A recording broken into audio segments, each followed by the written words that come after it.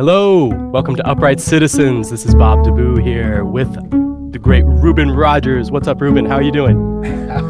I'm doing all right, Bob. Doing all right here in sunny Santa Cruz. I was going to say, you look happy, you look healthy. You must be on the West Coast. Yeah. Hey, you know what? We're so, blessed to be in the presence of greatness today. That's why I'm feeling, so enthused and happy. Same here. I can't believe our guest we have today. Yes. So, we talk about body of work. We talk about this all the time here on Upright Citizens. And our guest, I think, is the quintessential definition of someone who has consistently kept the bar high in any and every situation, he's in. I feel like there's really no need to list all his accolades because he's a household name. Yeah. But for the one or two who may not know, please visit his website and you'll find everything you need to know and then some. It's very, very well done. I told him this already. We've mentioned his name countless times on here on Upright Citizens, and we're so happy to have him here on the show finally. The great Dave Holland. Yes. Nice to be here with you. Thanks, guys. Yes. Thank you so much, man. Thank you so much for joining us. Yes, indeed. So if I could really quick, I just wanted to share a couple personal stories of being introduced to you as a young bassist and how inspiring you were to me personally. I recall one of my very first bass teachers putting on the Ones All album, your solo bass album on ECM. And it completely, I had just started playing bass maybe 2 years prior. And to be able to hear the bass played solo like that, and in such a musical and amazing way, just blew my mind and it put my life on a completely different trajectory. I just wanted to share that. It was really deeply inspiring to me. And not long after that, I grew up in Texas here in the States, and I grew up in the Dallas-Fort Worth area, and I saw that you were coming through with the quintet in Albuquerque, New Mexico. So me and a buddy of mine hopped in the car, drove all the way, however many hours that was, to go see you with Chris Potter, Steve Nelson, Billy Kilson, Robin Eubanks, the band. And once again, just a life-changing event for me personally. So I just wanted to say thank you for that. You're very welcome. That's a nice story. Thanks for sharing it. Well, actually, that band was life-changing for me too. Wow. Really? You know, it was just one of those moments where all the chemistry kind of came together. The time, the place, the people, the music. Right. The music that I was hearing to play and writing, and that the other members of the band were writing too. You know, we had different perspectives of the group, but I think that lent to a much broader statement of what we could do with those people. And it had a big impact on me creatively, but also, the band was hitting so hard, it reached a lot of people, and I think it helped all of us get our music out to more folks and share it with people. So it was a special moment, and we're still talking about a reunion at some point. And really?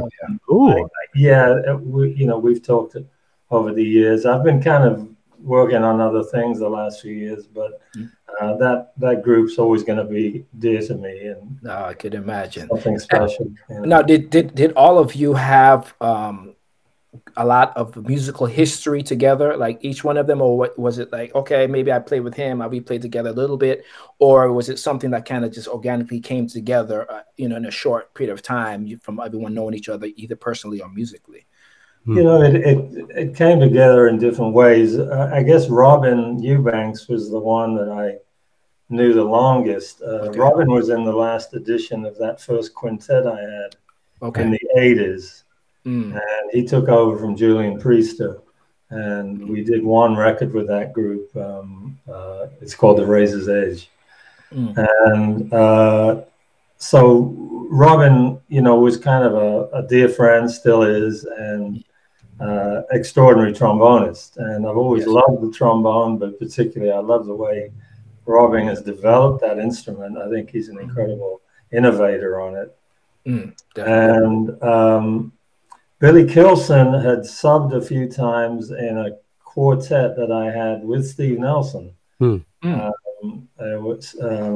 Eric Person was on alto saxophone, okay. and Steve on vibraphone, and Gene Jackson was playing drums with us. Gene, yeah. Mm-hmm. And so Gene couldn't make a couple of gigs, and Billy came in and did some amazing work. And when I wanted to put a new group together, I asked Billy to be a part of it, and that was a great move for me. Nelson, I met actually, before Billy, and we met in the studio. Tony Reedus, a great drummer who's rest in peace. Yeah, rest in peace, Tony. Invited me to do a record with him, and Steve was on Vibes. And I knew Steve's playing, by having heard him, but we'd never played together. Right. And during the session, I went up to Steve and I said, "Steve, man, I just love what you're doing. Wow. Would you be interested in doing something with me?" He says, "Yeah, man, how Steve was, yeah, man, call, it's like that." So again, I put together that quartet with Eric and Gene. And then the final part of the puzzle, with the first saxophone player we had in that quintet, in the quintet we're talking about, was Steve Wilson. Steve made the first album with us called Points of View. And then Steve had some other things he wanted to do. And so I was, shortly after that record came out, so I was looking for another musician to join the band. And I had recorded with Chris on one of his early albums. I've been so impressed with his composure. Yeah. And command of the instrument. And he was young. I mean, I think he was 24, 25. Yep. Wow. Yep. He had Jackie Jeanette on drums and John Schofield on guitar and myself on bass. And he just seemed so, kind of relaxed and just matter of fact, he told me later that he wasn't quite that relaxed, but I personally asked him about that album too. He said the same thing. He was like, I was nervous. He was nervous. He was, midst of all these great players, and like I agree too. He has such a force and command. Like he was like, I got this. Y'all follow me. But he's like, quite like that. So Robin and Chris had played in the Mingus Big Band together. There we go. And so when I was talking to Robin about the situation, we should, I'm looking for another saxophone player to join the band. And Robin said, "Yeah, Chris Potter." I said, "Yeah, he's a great player." He said, "Well, Chris and I are good friends, and we're playing the Mingus Band. Maybe, give him a call." So there you go. That's what I did. And that was the rest is, as they say, history. As we've said here, the connection between, our musicians, how you just bob and weaves, and it's all full circle. You keep your people close, or your relationships tight, and it always leads to something else. That's bigger than the music a lot of times, I feel. For sure. So you said it. The master said it right there. I believe too, we find each other, I think we find each other, like minds, and definitely. I believe in that kind of thing. Yes. There's an attraction that happens, and somehow your paths cross, and then, take it from there. Yeah. Wow. No doubt. Thank you for sharing all that. What a band of innovators too, across the board. Wow. I am looking forward to that reunion. So moving on. Your sound and your concept has so much elasticity in your playing. And do you approach each playing situation with the same vision and intent? Well, no, not really. I mean, I kind of let the music dictate, what it needs. Surely. In terms of my understanding, anyway. I'm always looking to find what I can do to enhance the situation, Of course. Depending on the requirements of the music, the language that's being explored, the kind of interaction that's going on in the band, how much room there is for interaction and dialogue. All these things are things that you kind of make a quick assessment of, I think. I've enjoyed you know, so many different kinds of music in my life, and from the early days, you know, playing bass guitar, and I've never lost an interest in trying new things and jumping into a new situation and seeing what can be done with it, you know. So that's really my guide, is to just kind of keep my ears open and draw on what I can from my experience to contribute something to those things. You know? Right. And that's funny. You just mentioned something which is part of you know, some of our bullet points. We have all these bullet points and little questions that very organized. Yeah. and actually one of them is about the electric bass. First of all, did you start on electric bass, or was that like a segue kind of uprights? I feel like different people have different, you know, come to the instrument, to the upright bass in different ways. Did you start on electric and go the opposite, or was it the opposite way from upright to electric? No, it started, well, you know, it started on ukulele, but that was a long time ago. Yes. But the first time I started playing with other musicians, really in a band, it was when I was 13, and I was still playing electric guitar. No, I wouldn't say I wasn't a soloist. I was a rhythm guitar player. There you go. I was still learning my chords, and you know, right. This was in 1957 or 8, something like that. And so we were playing top 40 material, and after a couple of rehearsals, we decided we wanted a bass player in the band. And I've always enjoyed. My grandfather, when I was, I lived with my grandparents for the first 10 years of my life, with my mother and my uncle, and my grandfather had a recording of In the Mood. It was a cover version of it done by a British band. On the B side was a piece that featured the bass player, and my grandfather put this record on. It was one of the acetates. He put it on and said, "David, I want you to listen to this. This is a bass." Wow. And was this the upright bass? Yeah, upright bass. There's a few little breaks that were happening in it. All right. That's my earliest recollection of the acoustic bass. Wow. From my grandfather. Anyway, I decided I would like to play bass guitar in the band, so I got myself a frameless bass guitar, and my uncle painted it red so it looked like a Fender. Wow! What dedication! I was profiling. So, so I was in that band, and I joined another band. I left school when I was 16, and because I was working by then, I was doing gigs, several gigs a week. We're playing dances and clubs and things like that. And I guess when I was about 13 or 14, I started listening to jazz records. One of the guitarists in the band was a Django Reinhardt fan. So I think that was one of the first jazz records I bought. Right. And then I was reading Downbeat, and I saw Ray Brown had won the poll on the bass. And I was like, "Oh, Ray Brown, who's that?" So I quickly found out who it was. I went to the record store and I bought a couple of records with the Oscar Peterson Trio, Ray Brown and Ed Thigpen. Do you remember the records? Night Train, which is all blues, man. That is still one of my favorite albums, and Ray's just killing on it. So good. The whole band is. And then the other one was called Affinity, which is some incredible arrangements, really tight arrangements of baubles, bangles, and beads, and Waltz for Debbie, and all kinds of stuff. And I'd never heard that kind of interactive thing happen in the music that those guys had going on. Wow. And I think that's what I've always loved about the music, is the group dynamic and the dialogue and the sharing of the music with other musicians. And when I heard the way those maestros were playing with each other, I said, that's it, I want to do that. And so within a few weeks, I'd gone to the music store and taken some of the money I'd earned from the gigs and bought a nice shiny plywood bass. I remember it was 45 pounds, and I got it on payments, Wow. Get it, man. Beautiful. What was the down payment? What was the down payment? 5 pounds. 5 pounds. Hello. Yeah, Hello. that Nice. was great.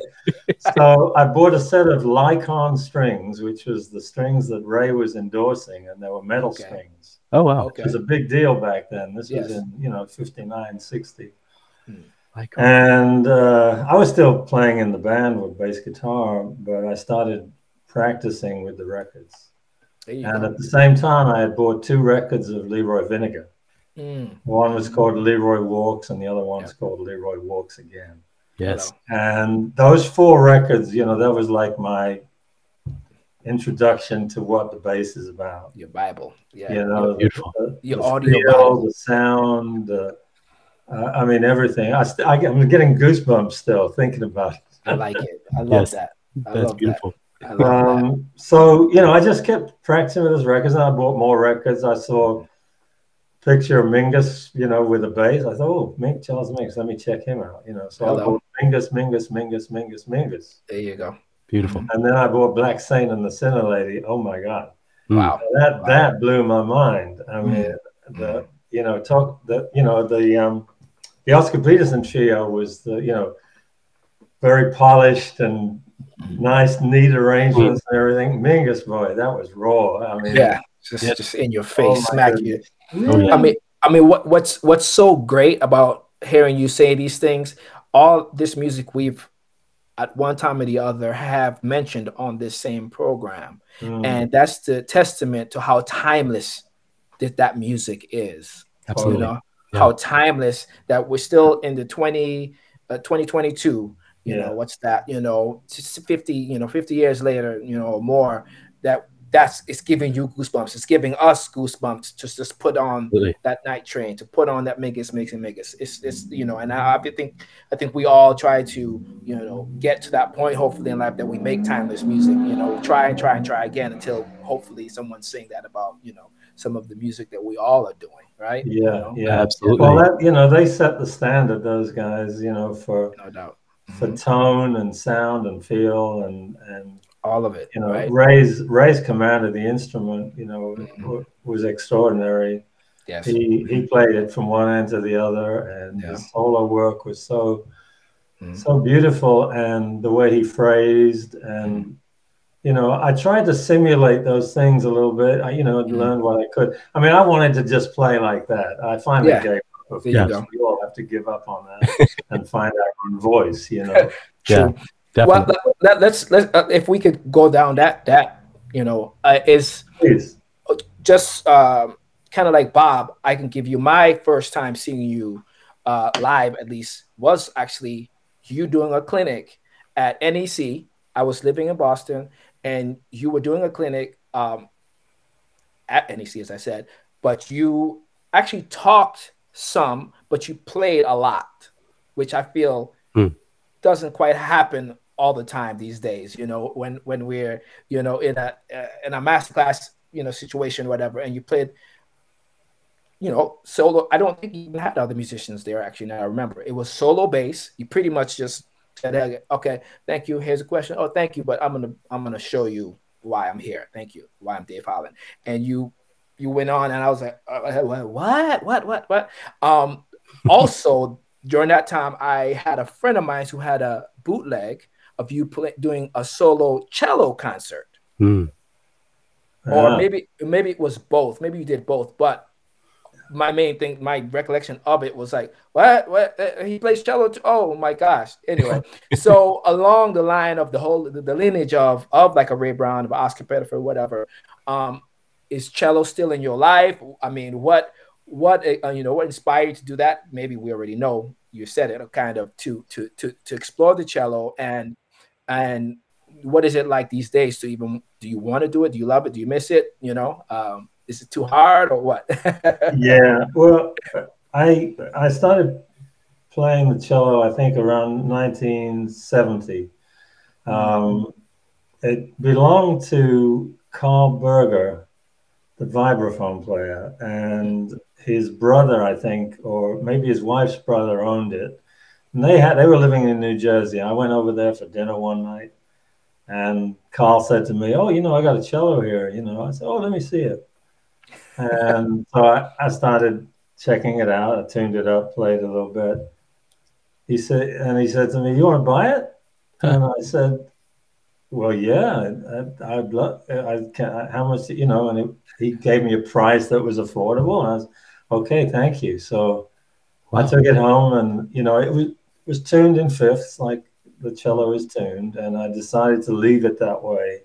Oh, you did? I wanted the sound of the instrument to be cello-like. As soon as you start changing the tuning of the cello, it changes character a little bit. But also, I was fascinated by the fifth tuning, and what it would present in the way of a new relationship to the instrument through that tuning.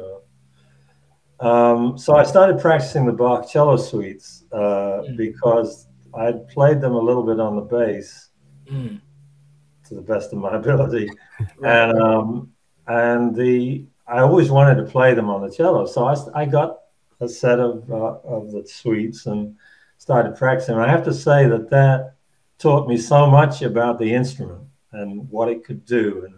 And Bach's writing for solo instruments is extraordinary because it outlines everything: the harmony, the rhythm, the melody, all at once on one instrument. Right. Even monophonic instruments, so you hear a flute sonata, a solo flute sonata by Bach, you hear everything. You hear the chords and everything, Yes.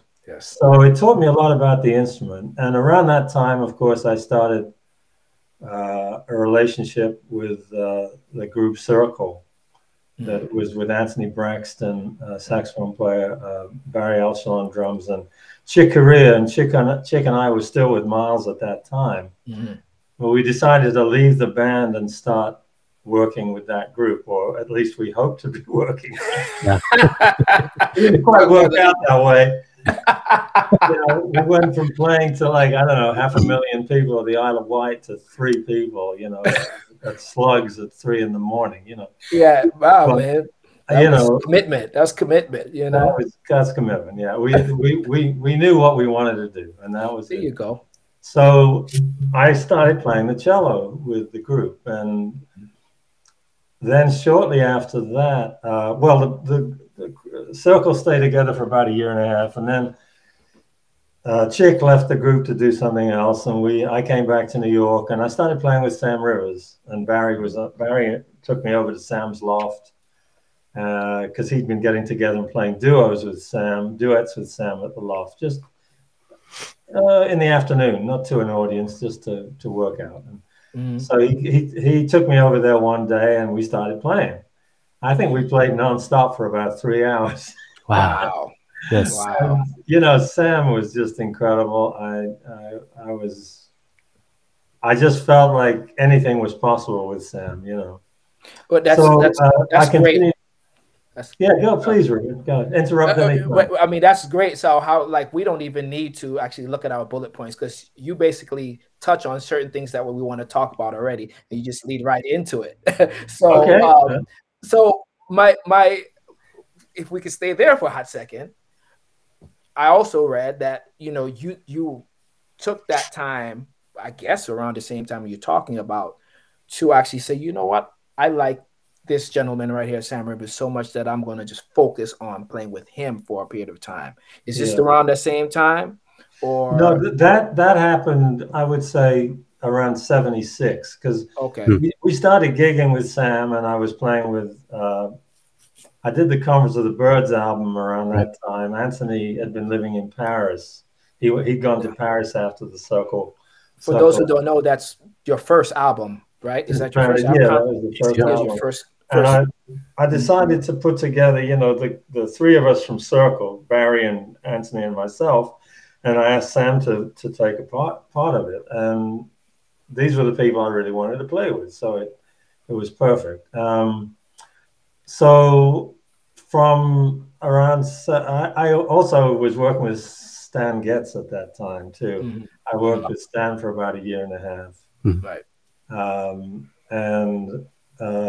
But then I left Stan's group, and I was working with Sam, with Anthony Braxton's quartet. He signed with Arista Records and was starting to work with his own group a lot more. And then with the Gateway Trio was the other band that I worked quite a bit with Jack Amazing. Bignett and John Abercrombie. So Yeah. those were I would say, my three main projects. But by 76, I decided I only wanted to work with Sam. And so I basically turned down other work just to do that. And that continued pretty much until I did a few other things, but that pretty much continued until 82 when I started my own. I think that's, because I think about that, here you are seemingly in the prime of your career as your young career, like you're the guy about 10 years in, and you decide, you know what, my folks, I guess it's the same thing you did when you left Miles Band. You're like, this is the direction I want to go. Time to move on. I have this great opportunities here and there, but this is my focus. I'm going to do this. That takes such, I don't know. I don't even know how to give me some words, Bob, because. Well, it's, I said something, I think, earlier on in our chat, which was that I let the music dictate. And I think that applies to my own activities too. I kind of go with my heart. There you go. And, it hasn't always been a financially good decision. Right. But I've been very happy. And, luckily my late wife, Claire, was totally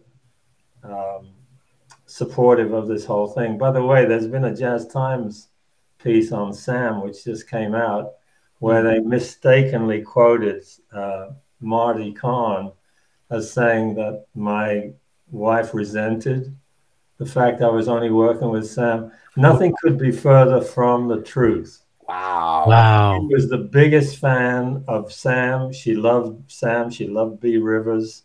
Yeah. We used to hang out at Studio Riv B. In fact, we moved back into New York from 75 to 78 when our children were quite small still. And she was a little reticent about moving back into New York at that time. New York was in trouble in the 70s, it was going bankrupt.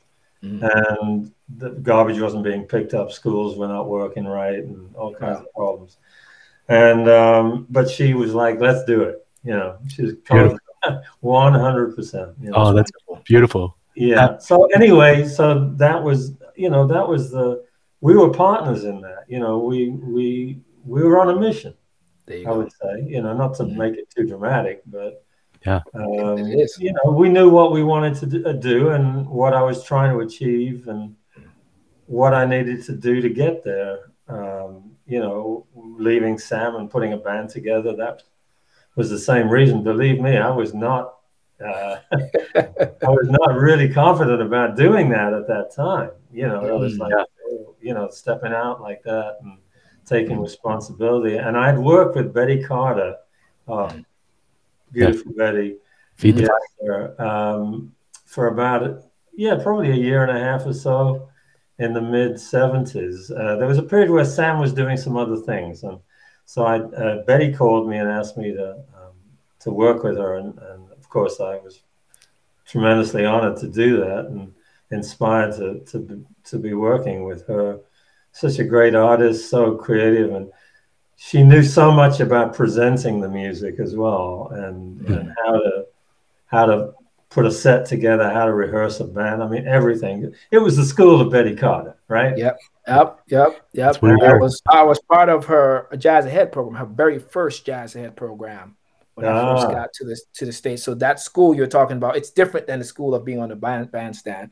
I never got to play in her band because it was weird. I started doing other things, and she used to see me on the road. She says, and she would be like, "Oh, you don't need me anymore, I guess." I'm like, "No, I do need you. Please hire me today." But she's like, "No, you're on your way, so you don't need me anymore." Yeah. It was a playful thing,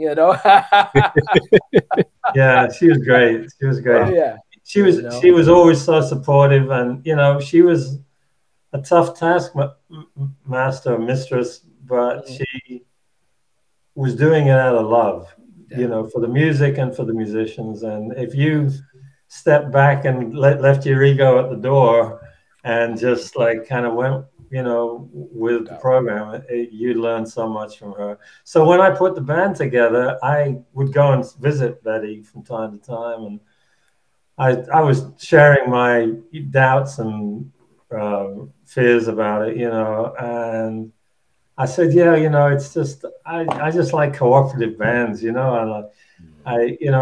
it's I don't know, I just don't want to tell everybody what to do and all that, She said, Dave, your name's going to be outside on the marquee, so you'd better step up and take responsibility.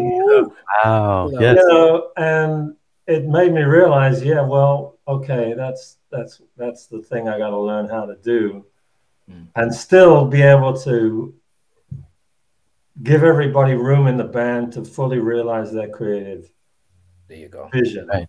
And I started thinking about how Miles would conduct the band, how he would run the band, and that became a model in some ways for how to do that. He would create a situation, but he wouldn't tell you a whole lot about what to do in it. And he'd leave that up to you. I remember the story when Train first joined his band. He kept going up to Miles and saying, Miles, is it okay? Is everything all right? And Miles would just turn his back on him and walk away. and this is the story I heard anyway. I think it was true. And so Train, after several attempts, said, Miles, look, is there something I should be doing? Miles said, man, that's what you're supposed to be figuring out, what to do. Don't ask me. Wow. There you go. Yep. And I thought, well, that encapsulates that whole thing, where he would pick musicians that he felt had potential to contribute to the music and take it to where he wanted it to go. But he would let you find your own way of getting there. Yep. No doubt. Wow. So you invested yourself in it, and so that was an inspiration. And it took me a while to learn how to do that. And there were times when I realized I need to be a little firmer about what was going on. So there you go. That was a big lesson. I won't go any further with that. But Stop it there. It there. That's all right. Yeah. You spoke earlier about your influences of Oscar Pettiford, Leroy Vinnegar, Charles Mingus, especially. Did they directly inspire you to become a band leader, or was it something else? Yeah, I mean, of course, that was all inspiration. To me, there's some inherent problems with leading from the bass in a group. For one thing is that you are very dependent on having the right people in the band. If you're a horn player and you're doing a single, you can sometimes have a rhythm section that's maybe not the greatest rhythm section, but you can still get your thing happening. Right. But if you're a bass player and the horn player is on taking care of business, forget it. So a lot on your shoulders. A lot on your shoulders, and you look at Mingus's band. He had such great players in there and people that knew what to do. I didn't want to pursue Mingus's style of band leading particularly, right. But it had its moments. But he wrote some music which really pointed the direction of where he wanted to see the music go, but relied on the musicians in the band to really interpret it. Jackie Bayard, Eric Dolphy, these great players that he had with the group. Danny Richmond. So that's the other thing, and of course, finding the right players means people that can take responsibility, can understand what's trying to happen with the music. I also really wanted people who could write as well, because I wanted that influence in the band as well. I wanted some other perspectives on the composition side of things. Are there any specific composers that influenced you? Do you have a composing regimen, anything like that? Do you need to be in a specific place? Do you write from the bass? Do you write from the piano? On and on. Do you write for specific musicians? Yes. Sorry, that's a load of questions, but pretty much yes to all of that. Okay. Well, influences, first of all, I think a very important influence from very early on was Kenny Wheeler. Yeah. Because Kenny, in the mid-60s, was putting together compositions which were really dealing with a new set of ideas for what chord sequences could do, how they would move from one chord to another, and the continuity of it. And I spent a lot of time playing Kenny's music over the years, and it was very informative in terms of showing me a different way to think about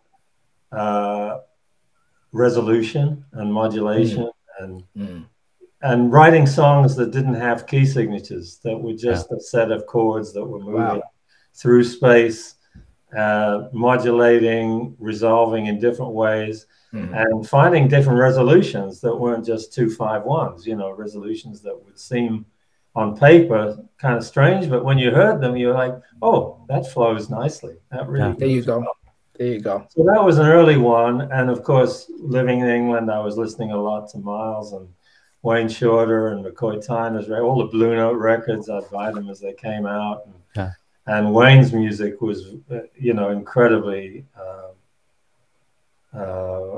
individual, and he had his own way of connecting the melody with the chords and all these things. So I spent a lot of time, you know, studying and playing that music. And what I did at the beginning was just to try to simulate the things that I liked in other people's writing. You know, I tried to write a Coltrane type song that had a rubato melody that would go into some sort of freer playing and stuff. And then another song that was kind of based on some movements that I'd heard in Wayne's music or Kenny's music. So I started using some examples as models for what I was writing. And then, you know, that started to lead me on to one thing to another to another. So and then, you know, there was also, I was going to conservatory for 3 years in London. So I was also exposed to contemporary classical music, and I particularly liked the period, you know, at the beginning of the 20th century where the music was transitioning from tonal centered music to chromatic music, but still kept a foot in the tonal world. You know, I'd say writers like Bartók and Vaughan Williams and Stravinsky. So were you studying composition at the conservatory? I was on a performance course. I was just, you know, I was playing in the orchestra. I was playing in the orchestra and taking musicianship classes, some piano classes, which I always wished I'd been more diligent about. Well, you know, tell me about it. But it was mostly a performance course, but it studied the history of music. And the history of music, the teacher I had was a bit of an eccentric, and he started with the most recent music and worked backwards. Wow. Nice. Okay. So the first class we had, we were listening to Schoenberg, Bartók, and Stravinsky. I had never heard any of those people before. And so my mind was blown. I went out and bought a copy of the string quartets, Bartók's 6 string quartets. I bought a record, started going through the scores, trying to figure out, you know, things, how he used, you know, the vertical and horizontal relationships in the music and stuff. You know, I want to just say I've got so much more to learn too. I don't want to say that I was reaching for that. I was just trying to learn the language that they were involved with, symmetric scales and all these things. I don't want to get too technical here, but you know, there was a lot of things that it introduced me to, and then Slonimsky's patterns and scales that Coltrane was working from. These were all things that, you know, I'd read the backs of vinyl albums and see what people were talking about, and then you know, buy the music they were talking about, so I could, you know, Bill Evans was talking about the Impressionists, you know, Ravel and Debussy and Fauré, and you know. So when you say it was from that time back, what do you remember? Where you were how far back you know? in your time that the class, the compositional class went to? Do you remember at all? Well, it was a 3-year course, you know, Okay. and yeah, we worked back into Purcell and things like that, Okay. and but then of course we were playing that music at school as well. We were playing the repertoire, Okay. all the classic repertoire. I signed up to do some special workshops. Like I signed up for a summer workshop where they took all the lead players out of the orchestras, student orchestras in London, and put together an orchestra, a full-size orchestra that performed all the Bartók orchestral music. Wow. And we spent like 3 weeks, and my mind was blown. This was in 1966, and I went through a crisis that summer after this workshop, because I said, anything I do isn't going to be anywhere near what the greatness of this music I've just finished playing is. Wow. I just didn't, so I called up a couple of close friends to talk it over, because I was in my second year of conservatory, and I just started working at the Ronnie Scott Club. And it was a crossroads moment, I was like, which way am I going here? I'd always thought about being a studio musician. Okay. That was the thing that's why I went to conservatory, was to learn about classical music, playing orchestra and like that. And I played bass guitar, and I was doing jazz gigs, and I thought, well, I want to be able to, somebody calls me up for a session, I want to be the man to nail it. I'm in and do it, Get the job. So, but as I played more and more jazz gigs, that just kind of took over. And I felt like I was investing much more of myself and my feelings in that music. I mean, I would say that that's the same for me, what you just said. Maybe that's the special position we're put in as bass players, at least, bass players who have some kind of versatility. You going all these directions, and somehow something kind of pulls you in. It's like, well, come here. You can continue to do all that, but this is probably where you want to be, Yeah. Would you say the same thing, Bob, at all, or? Oh, for sure. Yeah, there was a bunch of different directions that I thought I was heading for. You know what I mean? And you stay open and see what ends up, and you never know where you're going to be. So, but I was reading about the days at Ronnie Scott's, and the story you just mentioned about the Bartók special project. But your early days with Ronnie Scott's, you were playing with folks like Ben Webster, legendary, like Coleman Hawkins, folks like that, right? So it must have just been a completely electric environment. I can't imagine what life must have been like at that point. Yeah, life was good. What can I tell you? It's beautiful. I mean, let me just I'll give you a quick picture. There was 2 Ronnie Scott clubs at that time. Okay. There was the old place, which was where he had his club originally in the 50s until 1964 or 5. Wow. And then he moved locations to the current location on Frith Street. The old club had some time left on its lease, and Ronnie, being Ronnie, decided to invite the young musicians in London to use that club as their venue. Wow. And we had to rehearse in anytime we wanted. We'd do gigs 7 nights a week. We had matinees sometimes on Sunday. That's amazing. We'd close the club up at 2 o'clock in the morning, shut the doors, and have jam sessions until the sun came up. Yes. Wow.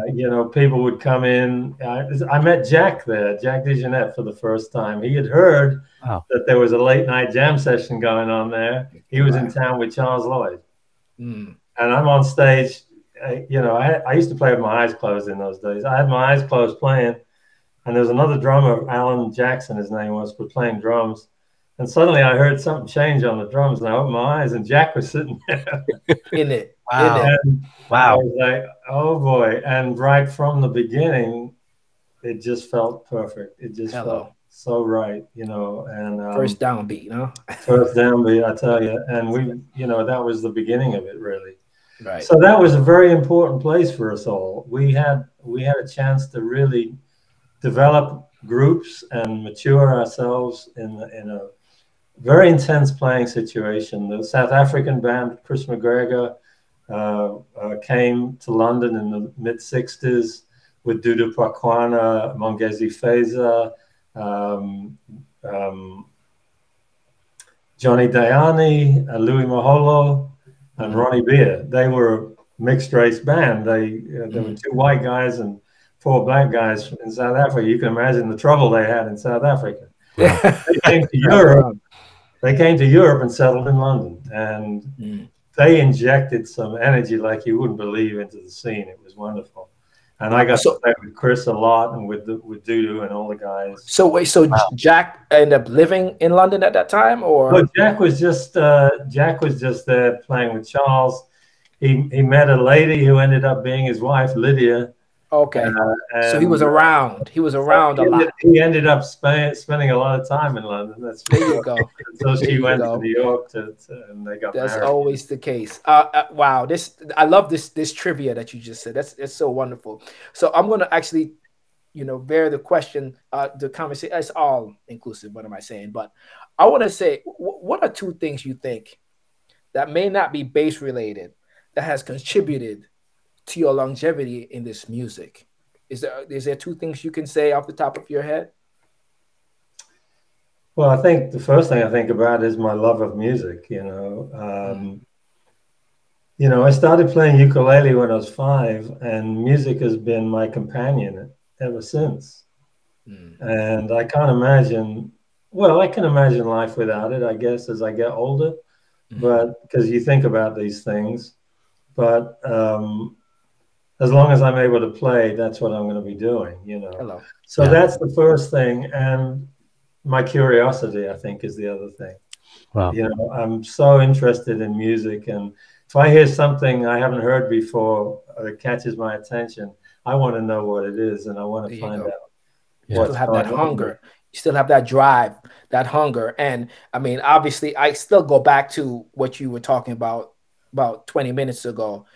Your work ethic seems to be high still. And it's always been just the fact that you were like, you know what? I'm not going to take the easier route and detune this cello to fourths because it'll be much easier because this is what I know. You chose to say, you know what? I'm going to live in this because I want this sound. That takes another level of time, of passion, of focus to do something like that. And the same thing you talked about composition, and I'm figuring that you continue to do, just as you said, the same thing to this day. I'm sure I speak for all of us. Ruben, music's had a tremendous impact on my life. The person I am today, would not be the person I am had not music happened to me.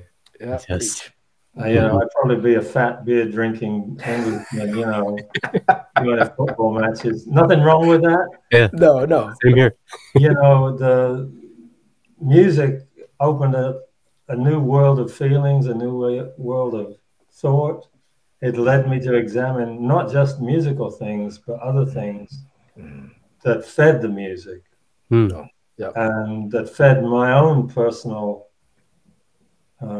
education as a human being, and I mean, not to make too much of it, but I think one of the keys to staying engaged is keeping that curiosity and wanting to know about things. I mean, all kinds of things. I was just watching a Netflix documentary about the brain last night. Man, I was like totally fascinated, and it was talking about the different centers and what engages in what, and I was like, "Oh my goodness, this is incredible!" Yeah. I've gone down that Netflix rabbit hole plenty of times too. Yeah, same here. There's so much out there in the world. It's a huge world. Yes. And then I got really interested in a lot of different historical things over the years too. So I think the stimulation I get from music has gone over into other aspects of my life.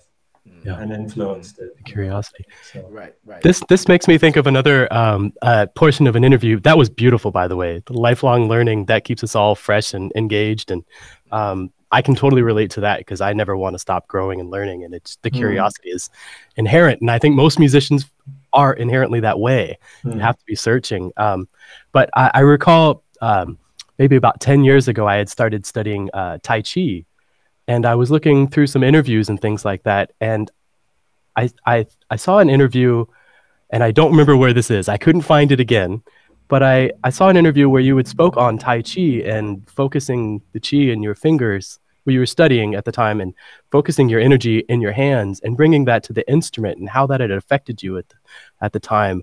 And so I was curious to ask you if that's still something that you're engaged in, or if that's a part of your, it's obviously another part of your searching in your humanity. Do you know what I mean? And bringing other aspects of your life into your music. But I was curious if that's still something that's part of your life.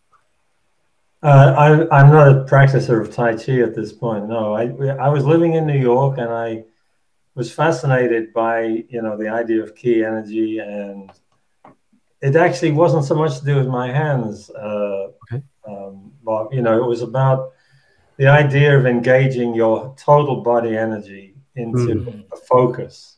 Right. And, they, in Tai Chi, as you know, they talk about the energy being in the solar plexus. That's the center of power. And so it made me think a lot about posture and how to not just think about playing the bass with my hands. In fact, quite the opposite, thinking about total engagement of the body.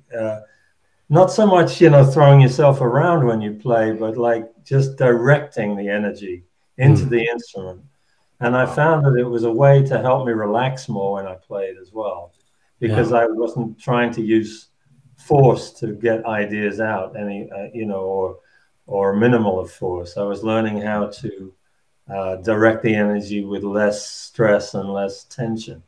And I think that helped me a lot, Wow. Yeah. And I think, just to kind of connect up with what we were just saying,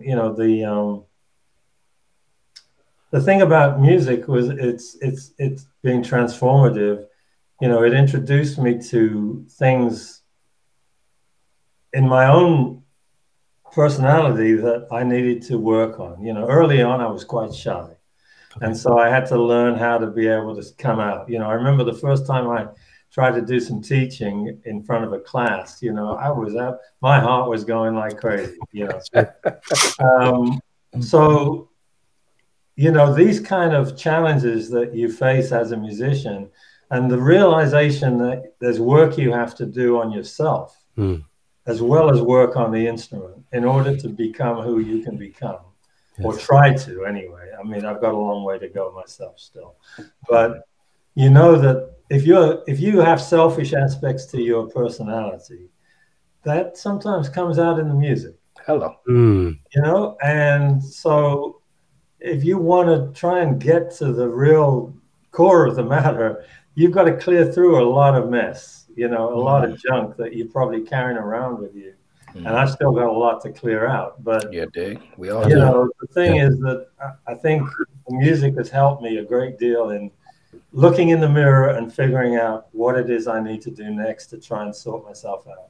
And to help me be a better musician, but in doing that, trying to find a way to be a better person in some ways. I think that 1 minute you said, can be recorded and looped in someone's, phone and said over and over. Just just remind us of what you just said. Bringing some humanity, bringing some empathy, honesty, bringing some honesty, all of it, to our daily lives, to our music. I mean, all of it, Because we're telling a story when we play, Ruben, right? No doubt. Well, we're telling a story, and that story is coming from our feelings and our experience. And you want that story to represent something meaningful to you. And in order to do that, you have to reach down into that part of yourself that is kind of part of the universe. Right. I don't know why I said that, but that's just what occurred to me. I like it. We're gonna wrap this up. You've been so gracious with your time. You're very Dave, I welcome. really appreciate this. Thank you. I really appreciate this. We've seen each other on the road here and there, and it's never a time that we were able to actually have this kind of time, this one-on-one, get to know each other. And, I look forward to more times. But the last question we have for you, and we like to say this with anyone, what is something our listeners may be surprised to know about you? Is there something some nugget, Here we go. that'd be Here we go. very surprised to know about you? I mean, that you want people to know, of course, but Yeah, right. Surprised that they want me to know. I mean, I'll give you an example. I'm a little bit predictable, honestly. I mean, Oh yeah. I'm fairly, in some ways, quite, organized with my stuff in terms of, I have a program that I'm kind of working on. I get up in the morning, do a little exercise, I have breakfast. I got some scales and stuff I do on the bass every day, things like that. So those kind of things, I find structure helps me with trying to get the things done I want to do. So I think the only thing is that I need to find a way not to be locked into it too much. Sometimes I feel like I should keep more open-minded a little bit about what the possibilities are for myself. There you go. Right. And, you mean let go a little bit of the structure that you exactly. have had in your life. Yeah, I feel you. That's for you. Exactly. It's funny. I think I felt the same way about, not to bring it back to me. How did you do that, Ruben? But to bring it to I felt the same way, but almost these days I feel like I've gone too far the other way now. Oh yeah. Really back in. I need to reel it back in now. It's time. Well, sometimes you got to test the parameters. You got to test the boundaries. No doubt. For sure. And I think I've come a long way from where I started, but I got more to do. So we'll see. Yeah. Where we go. Wow. Amen. Well, any last words, Bob? Any last words? Oh, beautiful. I've just enjoyed this conversation so much, and I want to give you my heartfelt thanks for joining us and sharing so openly, and a huge thank you for all your music as well. Your legacy is just incredible, and it's inspired so many people, and I'm happy to be part of that as well. So thank you very much. That's beautiful. Thank you so much, and thank you for creating this window to the world. It's great that we're able to communicate like this now and reach out to folks and share our feelings. So I commend you on the work you're doing on this. And I'm going to be signing up for the website.